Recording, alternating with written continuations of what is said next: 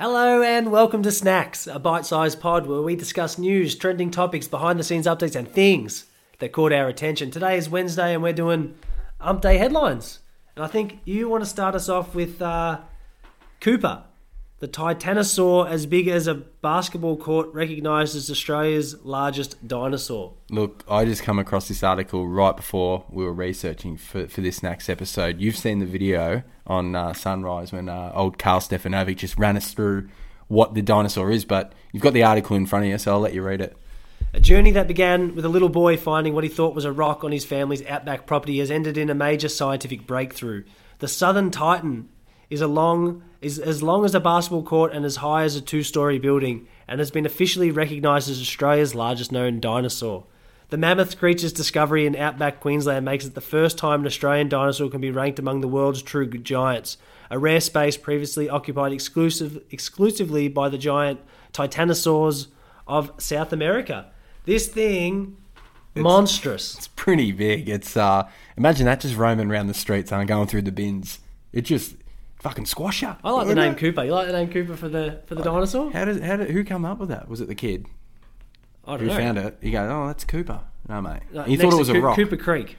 Cooper Creek. There you go. If we had just read on a little bit, the remains of the giant titanosaurian sauropod, known as Cooper for short, were found in 2007 on the east of Cooper Creek. Oh, there you go. That's why they call it Cooper. Well, that makes sense. Yeah, we probably should have read the article better. But you know what? That's scary that shit was around back then. Hey, imagine like you were just sitting in your cave rubbing some sticks together and all of a sudden you got big Cooper just going, hey, can I come in for dinner? And you're going, holy shit, no. A bit of Jurassic Park vibes. It's giving me them vibes. It's Imagine you looked out your window and you see the moo cows and the sunsets and your beautiful view that you have from your front sunroom, as you call it, the music room. Yeah. The big Tyrannosaurus Rex is just rolling around. It's just a bit scary. It's just nuts, isn't it?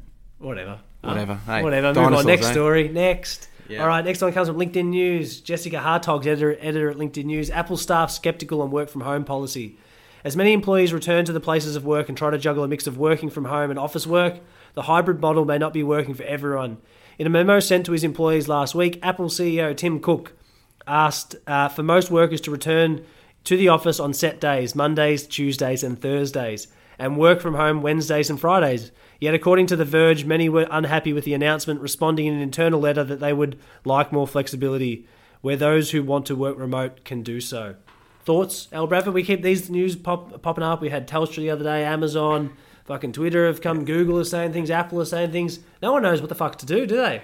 Well, they're all just they're taking back what they sort of said. You can't just go off and spruik how good the company is by offering and allowing these flexible work hours and then just sort of on the old intranet just say, hey, everyone's back, hump day's at home, how good's that? You can listen to hump day headlines from your couch. I'm sure all the cats in Silicon Valley would be happy, they can listen to us for this particular episode. And the Fridays, end of the week, but I don't know, it's just there's probably a lot of workplaces in Australia now who are sort of doing the same thing, I reckon, who offer that sort of flexibility publicly, but deep down probably don't. I think that companies are going to really, I think that remote work, what am I trying to fucking say? I think that, here, I'll give you my rant.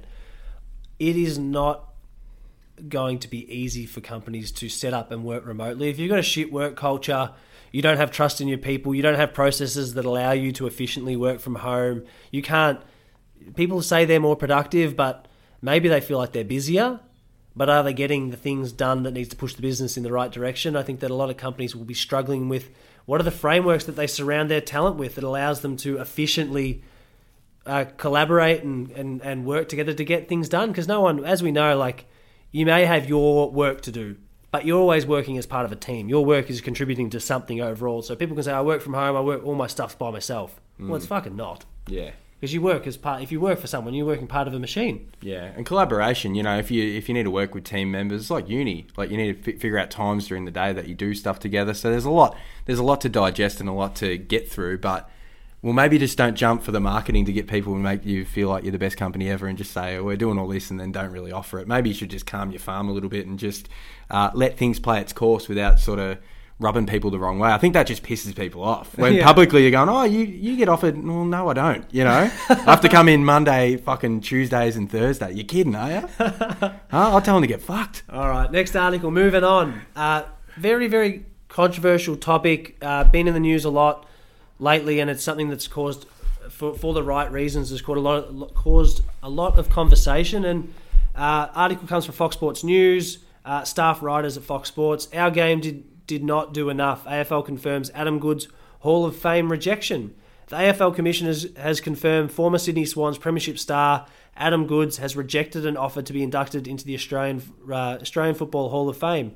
A report on Tuesday morning revealed Goodes, now eligible for induction after being retired for 5 years, was unanimously nominated for induction by the Hall of Fame committee, but the 41-year-old has told the league he won't be accepting it. The three-time Swans Best and Fairest winner hung up the boots in 2015 after being subjected to racial abuse in a nightmarish final stretch of a career that included 2 premierships, 2 Brownlow medals and 4 All-Australian selections. It's a bit going on there. You could just tell the relationship between the AFL and Adam Goodes probably wasn't that good. It's probably not surprising. He seemed like he went through a bit of shit back then when he was playing in his sort of final years. To be honest, like I didn't mind Adam Goodes as a player and stuff. I thought the racial stuff definitely exists, 100%. All that stuff he was copping is not on.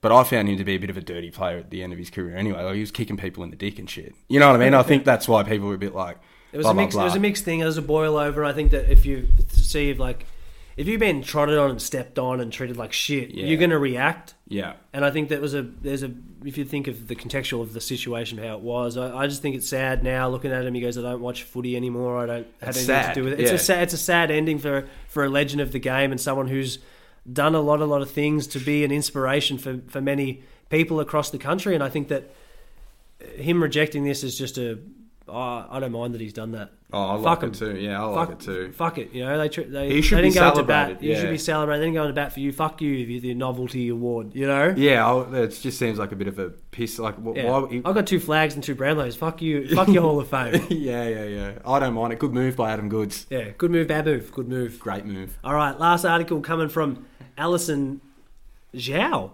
Australian Federal Police and FBI nab criminal underworld figures in worldwide sting using encrypted app. This one's from the ABC. More than 200 members of Australia's mafia and bikie underworld have been charged in the nation's largest ever crime sting, police say.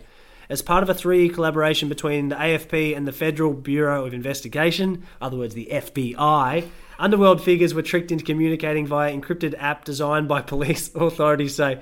The app, known as Anom, was used by organised crime gangs around the world to plan executions, mass drug importations and money laundering. Authorities say they were able to read up to 25 million messages in real time. Police say they uncovered 21 murder plots and seized more than 3,000 kilograms of drugs and $45 million in cash and assets. Mate, so did they let a few of these things go through? Did they let a few of these things go through in terms of, like, how do they... Because if you saw something was going on day one, you're surely pulling them up, aren't you? You're not letting them go through and try and get the big wide net, you know? Like, did they let any slip through the gate, or...? If you're one of the criminals who's been caught and you've been... How do they market it? That's what I'm thinking. I'm just thinking, I'm spewing. Who told me about this app, you know? Who put me onto this, you know? Oh, Detective Constable Potter, huh? You've got the old referral programs working a treat here, huh? The Dropbox method, Sean Ellis. It's a bit fucking scary though. The people are organising like shootings and hits and that's fucking crazy. I didn't realise there were that many people who were that frustrated, like and angry with people. Well, you were telling us about your experience. You've been on the dark web. I've been on the dark web, yeah. I watched a lot of Vice docos early 20s, and I was kind of obsessed, and I was a bit scared to go on. So I downloaded, I think it was Tor, like the Onion browser thing or whatever.